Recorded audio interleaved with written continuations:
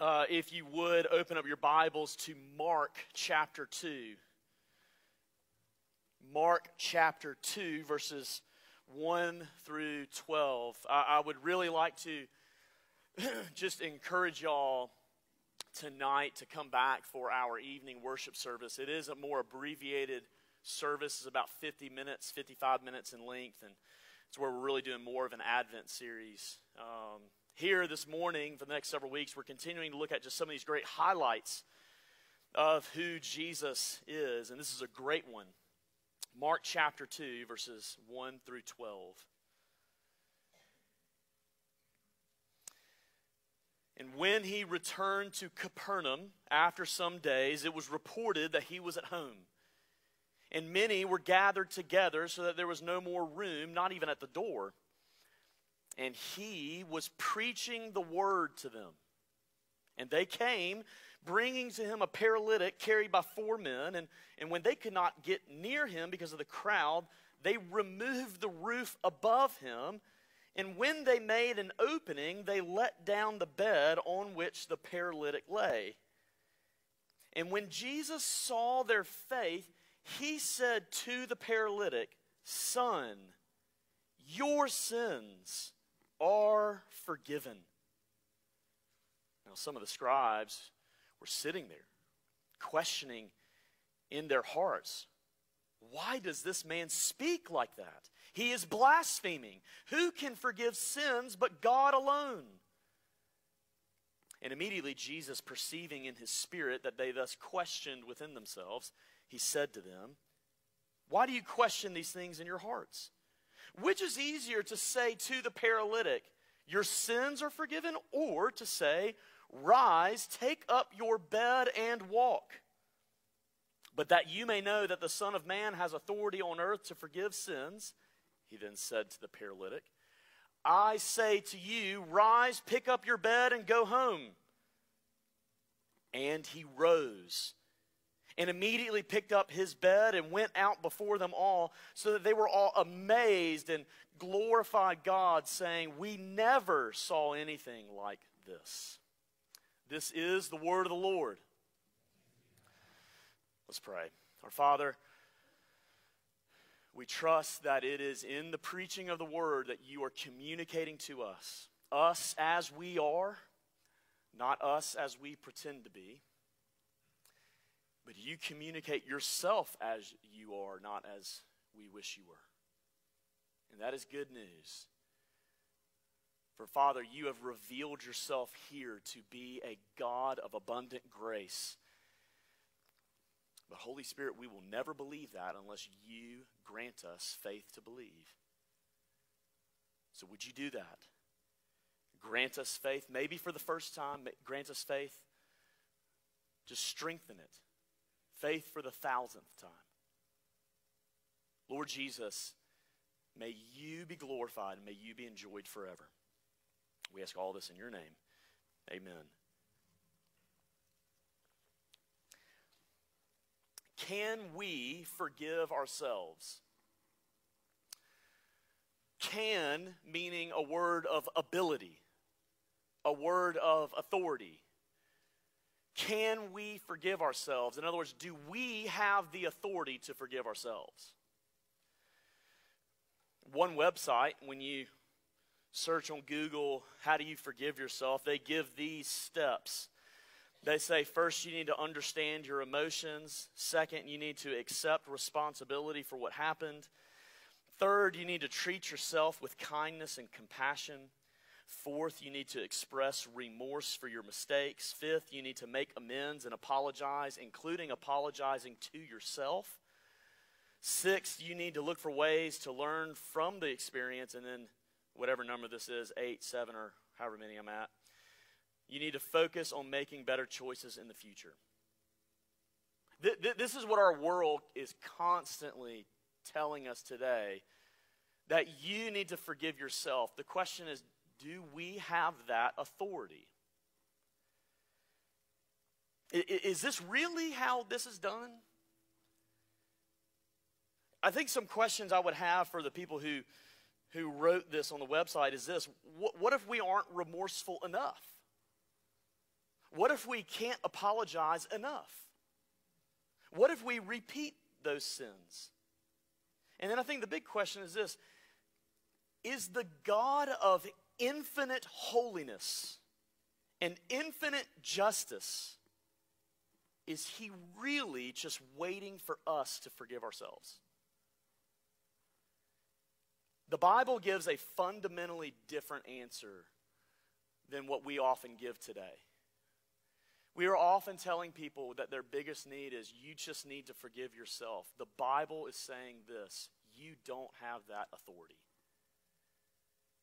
You can't forgive yourself. And even if you forgive yourself, it's not really doing anything. Really this: if you want to find forgiveness, you need to come to Jesus Christ. And what you need to do is not think, I need to forgive myself, but I need to believe that he has forgiven me. Amen? That's the gospel. And what this text is showing us is fundamentally this: we don't have the authority to forgive ourselves, but Jesus Christ does. Jesus has the authority to forgive your sins. Go back at verse 1. When he entered to Capernaum after some days, it was reported that he was at home. It's in Capernaum, which was in Galilee, which would have been his home base. Jesus was born in Bethlehem, and he grew up in Nazareth. But then whenever he was getting ready to really be in ministry, he made Capernaum his home base, basically. And so after some days of ministering, he came back to Capernaum, and people reported that, well, he was there. And so naturally what you would see is many people gathered in his home. Now, the way these homes were organized and structured was that most likely this would have been a very small home, and probably numerous people would have lived in that home. And homes would have been connected to each other, and they would have all collectively shared a courtyard. That is a lot of the archaeological evidence that we have, and so maybe most likely that's what his home was like. But even then, even with numerous maybe homes around, or even just his home, it says many were gathered, and so many that it was overflowing. This word for many is most likely meaning that several hundred people were gathering. Just imagine that feeling of being claustrophobic in your home with hundreds of people gathering. And when these people are gathering, they're overflowing. What do we find Jesus doing? Preaching. As one pastor has often said, and many pastors have said, God had one son and he made him a preacher. What Jesus is doing is that he is living out the office of prophet. There were prophets in the Old Testament, and they would speak God's word to tell people who God was.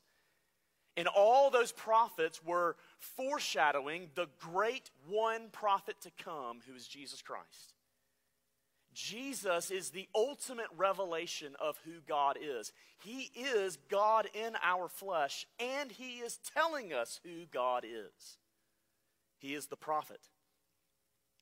And I love that of all the things that Jesus could be doing, you think about all the different needs these people had, or the things that they wanted him to do, or maybe other ways he could get popular in ministry.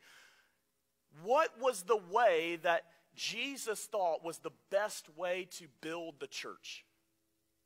What was the way in which he believed how God made Christians and how he matured Christians? What was the way in which God grants faith and grows faith? The preaching of the word. It is so ordinary, and it is so regular. There is nothing fancy about this. But it is what God has ordained to make Christians and mature Christians. That's why we do this all the time.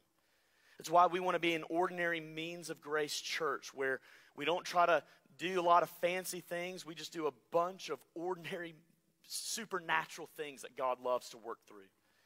It's the preaching of the word that Jesus is doing here, that he's building up this people with. But then you notice something. Look at verse 3.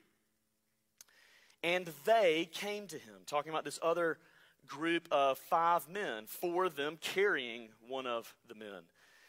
It says, and they came, bringing to him a paralytic carried by 4 men. And when they could not get near him because of the crowd, they removed the roof above him.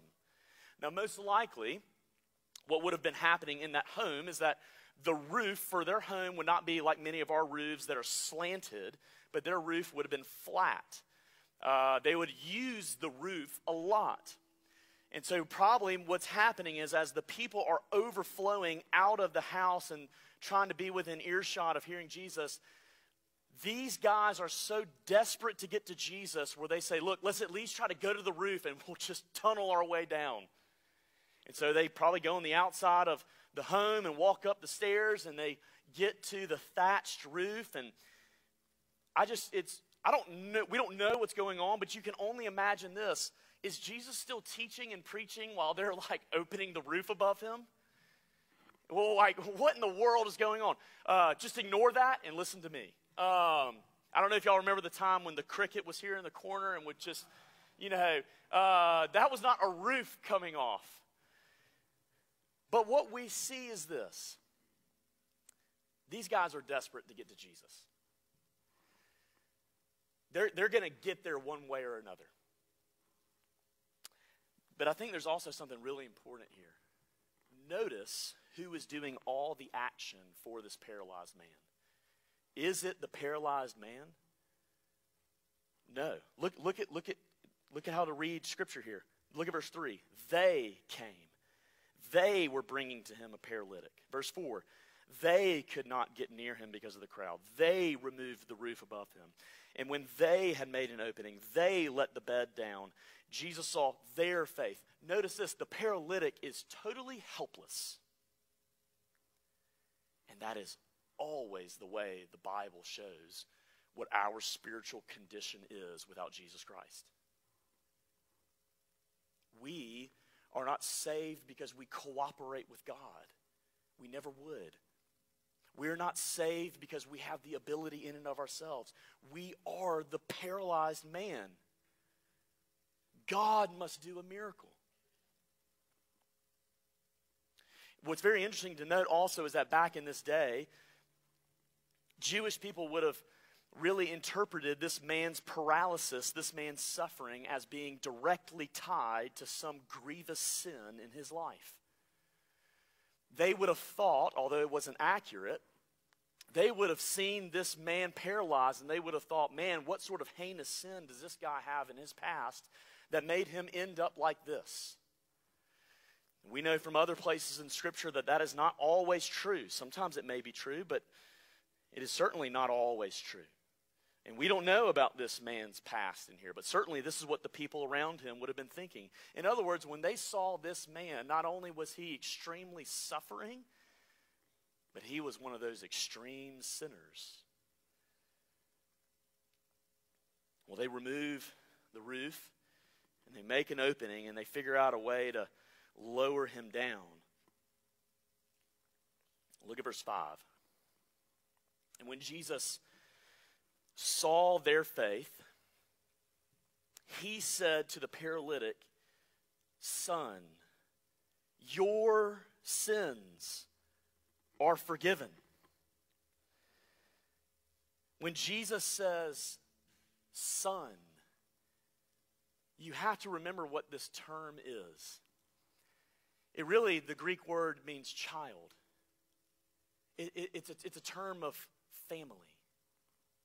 So you realize what Jesus is saying here to this guy, of all people, who is Jesus owning to be in his family? This guy who supposedly is a very heinous sinner.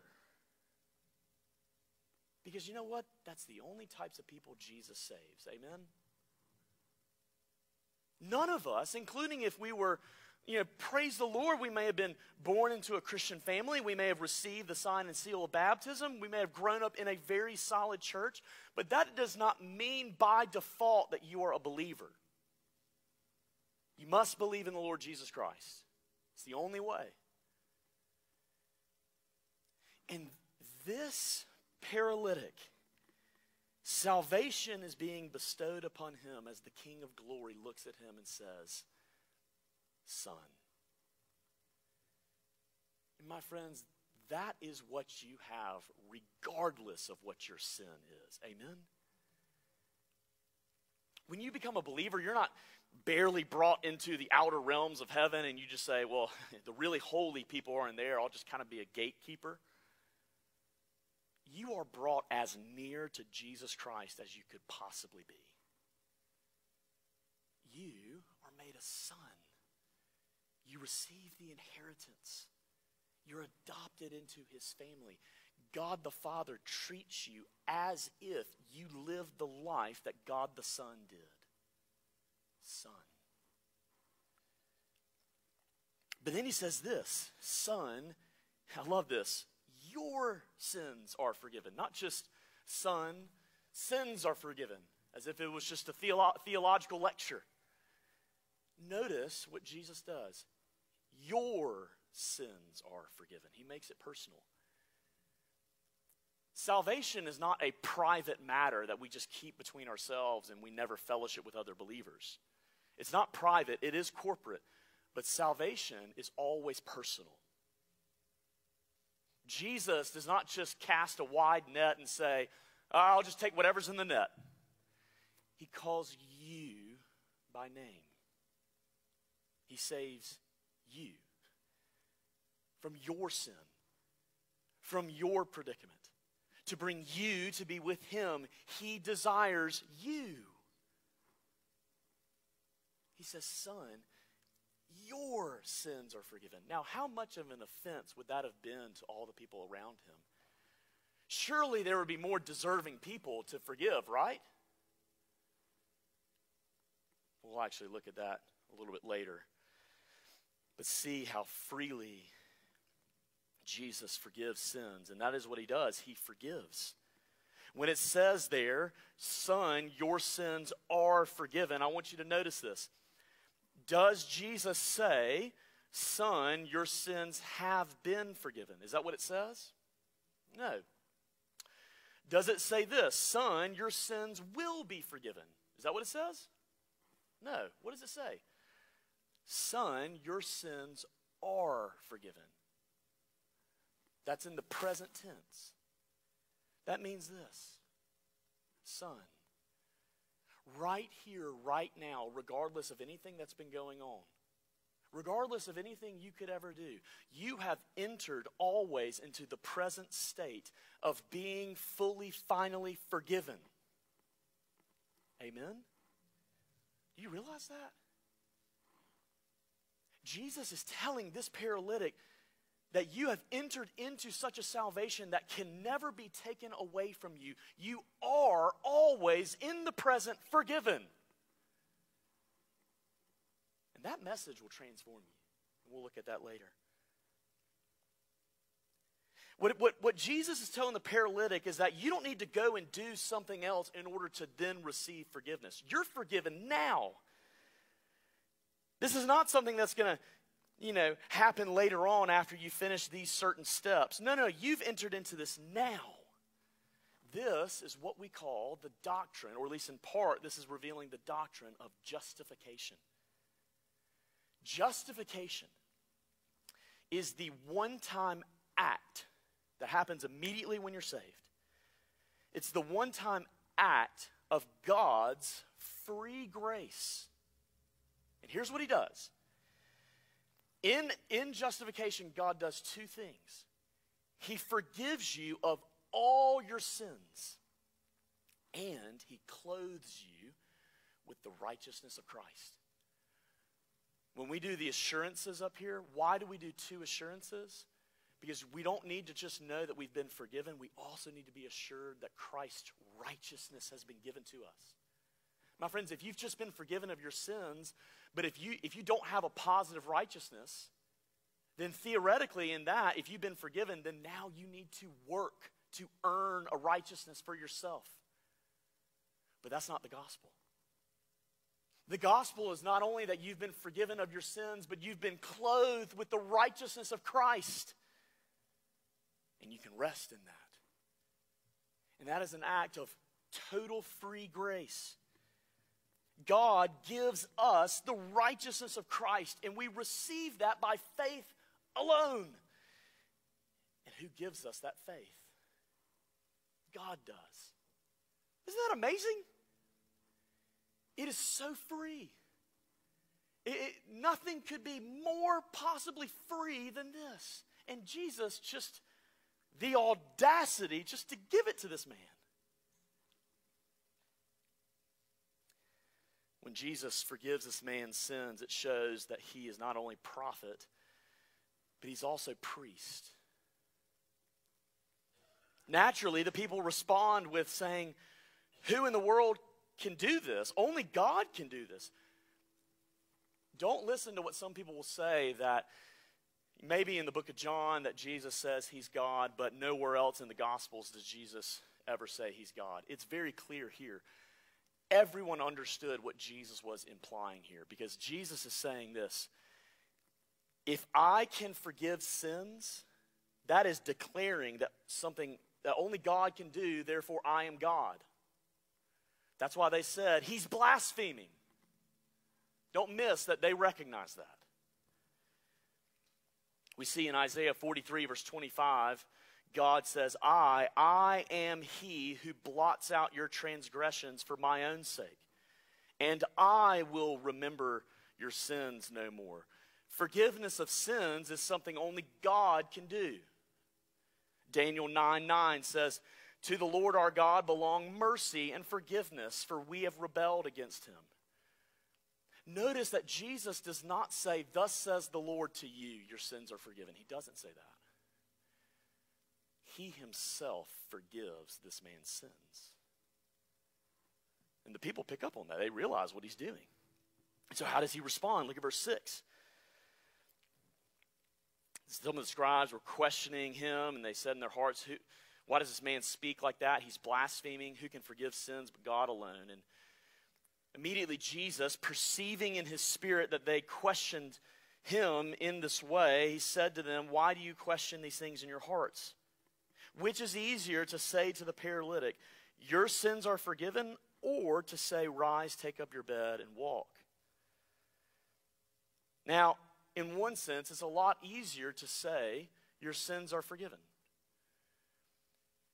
What Jesus is doing here is that he's arguing that if you see this outward sign, then it is confirming the inward reality. That's what it's doing. You know, they don't see the forgiveness of sins. They hear it, and they start to doubt among themselves. They think, who in the world does this guy think he is? Jesus is going to confirm that he has the authority to do this, and that God is endorsing his message by doing a miracle. So Jesus says, look, okay, do you want to see if this guy's sins are really forgiven? Let's do this. Son, I tell you, rise, take up your bed, and go home.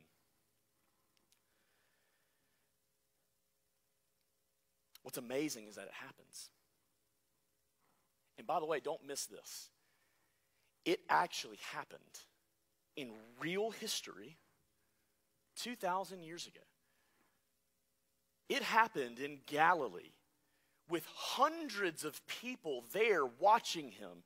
It would be incredibly prideful and audacious for us 2,000 years later, who obviously are so smart and know everything, to say that somehow these hundreds of people had no clue what they were talking about. And in front of all of them, they're all right there. He simply tells this man, get up. By the way, when's the last time you've heard about a God who can speak into nothing and something happens? And that's what happens here. By doing this, Jesus is showing that he really is the prophet. But it's also showing this, that because he's been declaring that he has the authority to forgive sins, God, by this miracle, is confirming that his message is true. Therefore, Jesus Christ is God. Amen? Jesus Christ is God. He is, actually Jesus says here, he is the Son of Man. Son of Man would have been, in one sense, just a very common term for just saying he's human. But you also see something very fascinating in Daniel chapter 7. In Daniel chapter 7, Daniel has a vision. It says, someone like a son of man who ascends to the highest throne in heaven, to the Ancient of Days. And he, the Son of Man, receives glory and honor and dominion. He, the Son of Man, in Daniel 7, is seen as God. Do you see what Jesus is telling us so clearly? He's not giving such a simple statement saying, hey, I'm God. He is giving us a profoundly beautiful portrayal that he is the King of Kings and Lord of Lords. Amen? Jesus is prophet, and he is priest, and he is also king.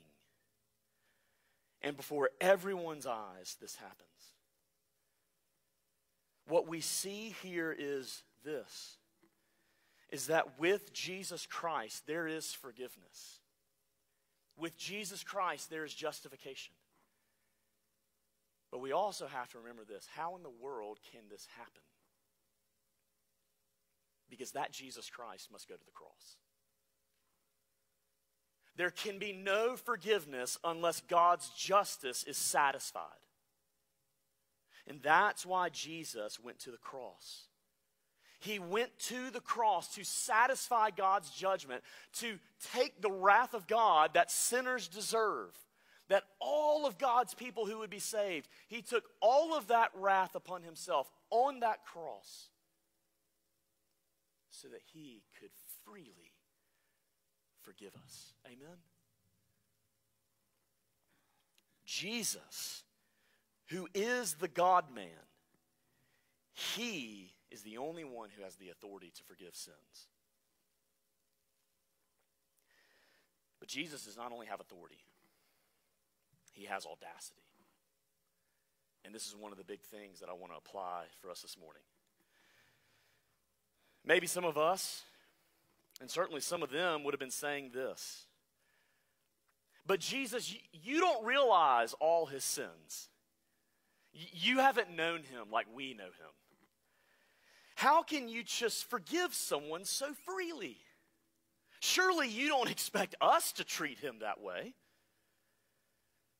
It's like they're saying this, Jesus, we know more than you about the depth of his sin and the depravity of his heart, the years he's been in this sin and the heinousness of it. That's so often what we do to each other. Sometimes what we say about ourselves when we say, I don't know if this sin of mine can be forgiven. We pretend to know more than God. But Jesus knows exactly what this man's sins are. He knows this man's sins better than the man himself. He knows not only this man's sins, but he knows this man's sinful nature and his sinful heart. And no one has the standard of holiness that Jesus Christ does, because he is holiness. If somebody hated sin most in this world, it is obviously, clearly Jesus Christ. Because he's just and he's holy. And Jesus knew exactly what it would cost him if he were to forgive this man's sins. And what we see here and what we have to remember is this, is that if Jesus is God in our flesh, God who is of infinite worth, infinite value, infinite beauty, if he has come to earth to take on flesh, if that is Jesus Christ, then Jesus is of infinite worth, infinite value, infinite beauty. So my friends, let me ask you this. Can any amount of sin match up to infinitude? So therefore, Jesus is saying this: you need to realize who I am, and that I am plenty, far away and above what this man and his sins are. I am sufficient for this man. Jesus is showing us here that no matter how bad our sin is, his mercy is always more. Amen? I love what one person told me years ago when I was struggling to embrace the forgiveness of Christ. And he just looked at me, and he really knew my soul, and he knew whenever he needed to be gentle and when he needed to kind of, Genesis 32, the angel of the Lord and Jacob wrestling. He knew when he needed to kind of wrestle my conscience. And he said, who in the world do you think you are to say that this sin can't be forgiven? Some of us need to hear that.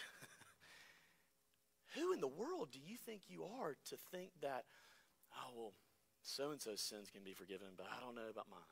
Or these sins of mine can be forgiven, but I don't know about this one. You need to look at Jesus Christ.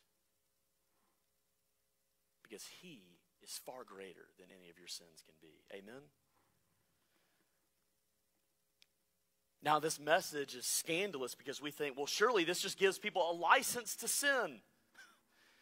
People are going to go crazy. They're going to abuse this message. They're just going to want to live in sin, do whatever they want. Unless this message is God's power. And that's exactly what Romans 1:16 says. Paul says, I am unashamed of the gospel, for it is the power of God for salvation. And he doesn't merely mean to be converted. When Paul says salvation, he means the entire process of salvation. Meaning this: the gospel of free grace, and always free grace, is not only enough to convert you, but to change you. This message does not leave people the same. We actually see this when in world history there's innumerable instances, but one that came up yesterday was thinking about William Wilberforce. William Wilberforce was a major influence of having the slave trade abolished in Great Britain. And it was one of the first countries in the history of the world to abolish the slave trade on the whole scale. Do you know who one of William Wilberforce's biggest influences was? A former slave trader named John Newton. Think about that. A former slave trader named John Newton, who, by the way, wrote the hymn Amazing Grace. That's how that song makes sense. John Newton, who was a slave trader, was described as someone by his other shipmates. They said that he was the worst of all of them.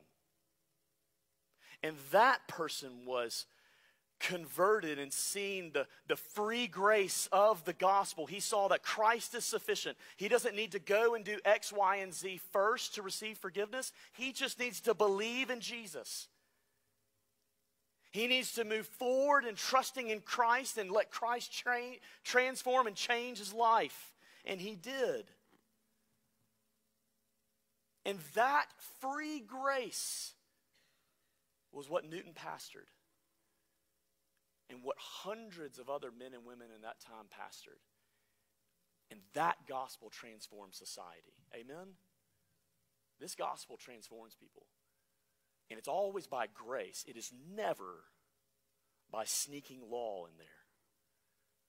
The gospel of grace transforms us to willingly, lovingly learn to obey God more and more. But you don't get that result and consequence by getting people off the gospel of grace to only focus on, are you doing enough? Have you gone back and visited your past enough? You tell them, look to Jesus Christ. And you look at what happens after some time, and they will be transformed. Amen? Maybe some of us are saying, but Jesus, how can you just forgive the sins that were clearly so bad to have made this man paralyzed? But here's the thing about the gospel. It's either free or it's not. It's either free or we don't have it at all. Because if God is so holy, and if sin is so great, we could never earn forgiveness in the least. It is incredibly prideful for us to think somehow we deserve God's grace. By the way, the moment you deserve grace is the moment it is no longer grace. Literally, by definition. It is either totally free, despite your entire sin condition, or it's nothing. And Jesus gives it so freely. He knows this man. He knows his sin, and he just freely gives it to him because it cannot be given unless it's free. I remember preaching about this one time, and I remember saying, it's wild. It's amazing. It's crazy. It's something I didn't have enough words to describe it. And someone came up to me afterward and said, "Now, I don't think we need to be saying those words about the gospel being wild and crazy."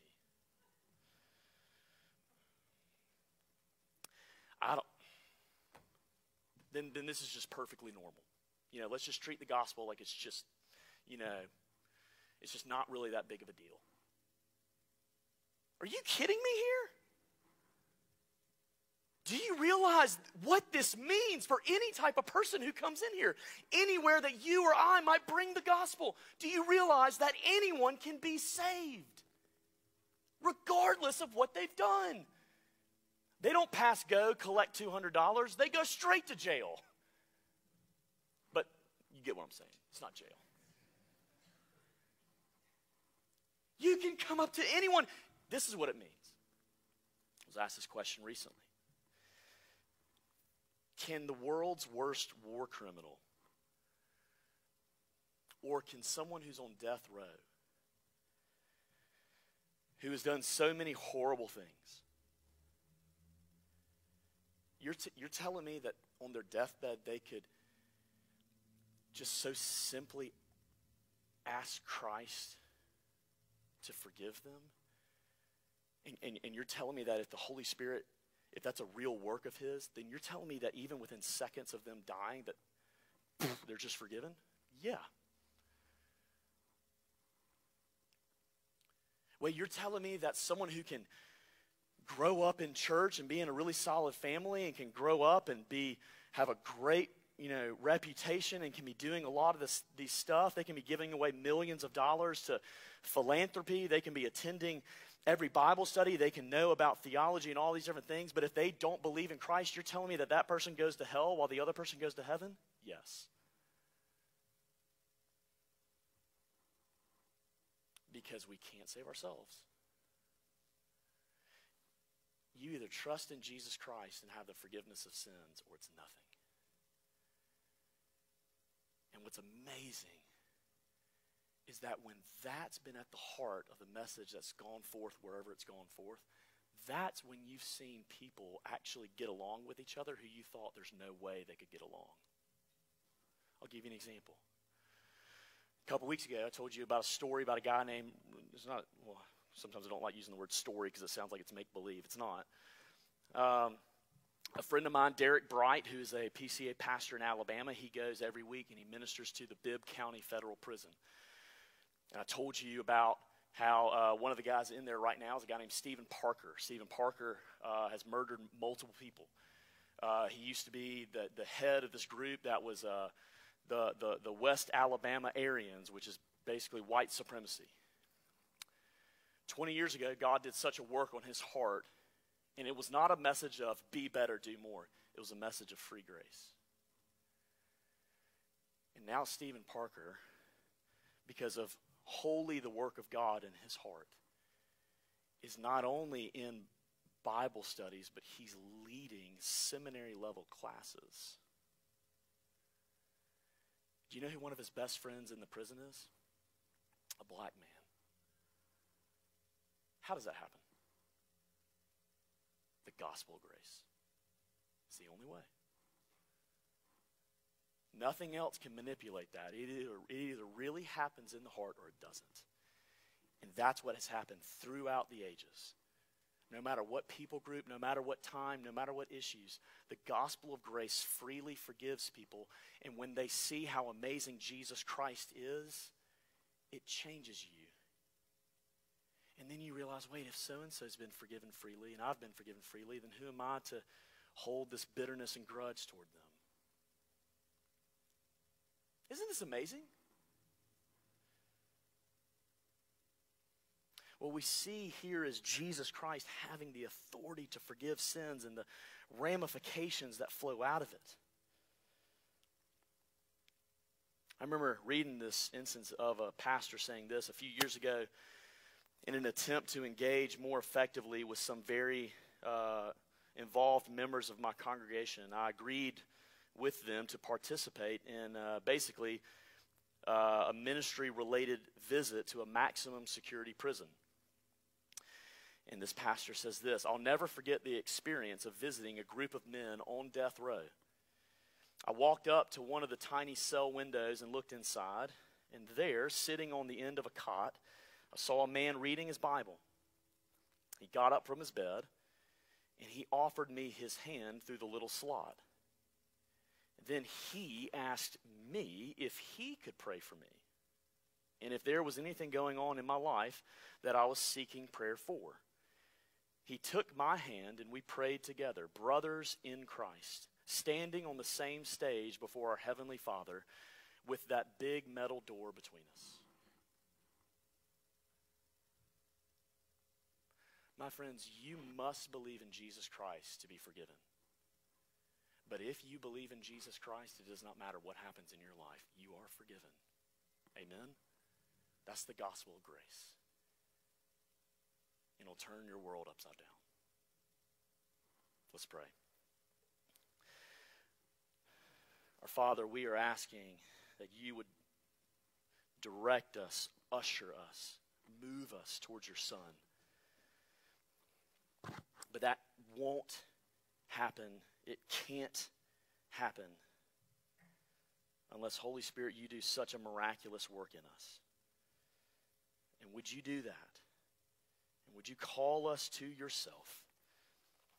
And even now, O Lord, for those who have been admitted to the Lord's Supper, would you prepare us where we might feast upon our Lord and Savior?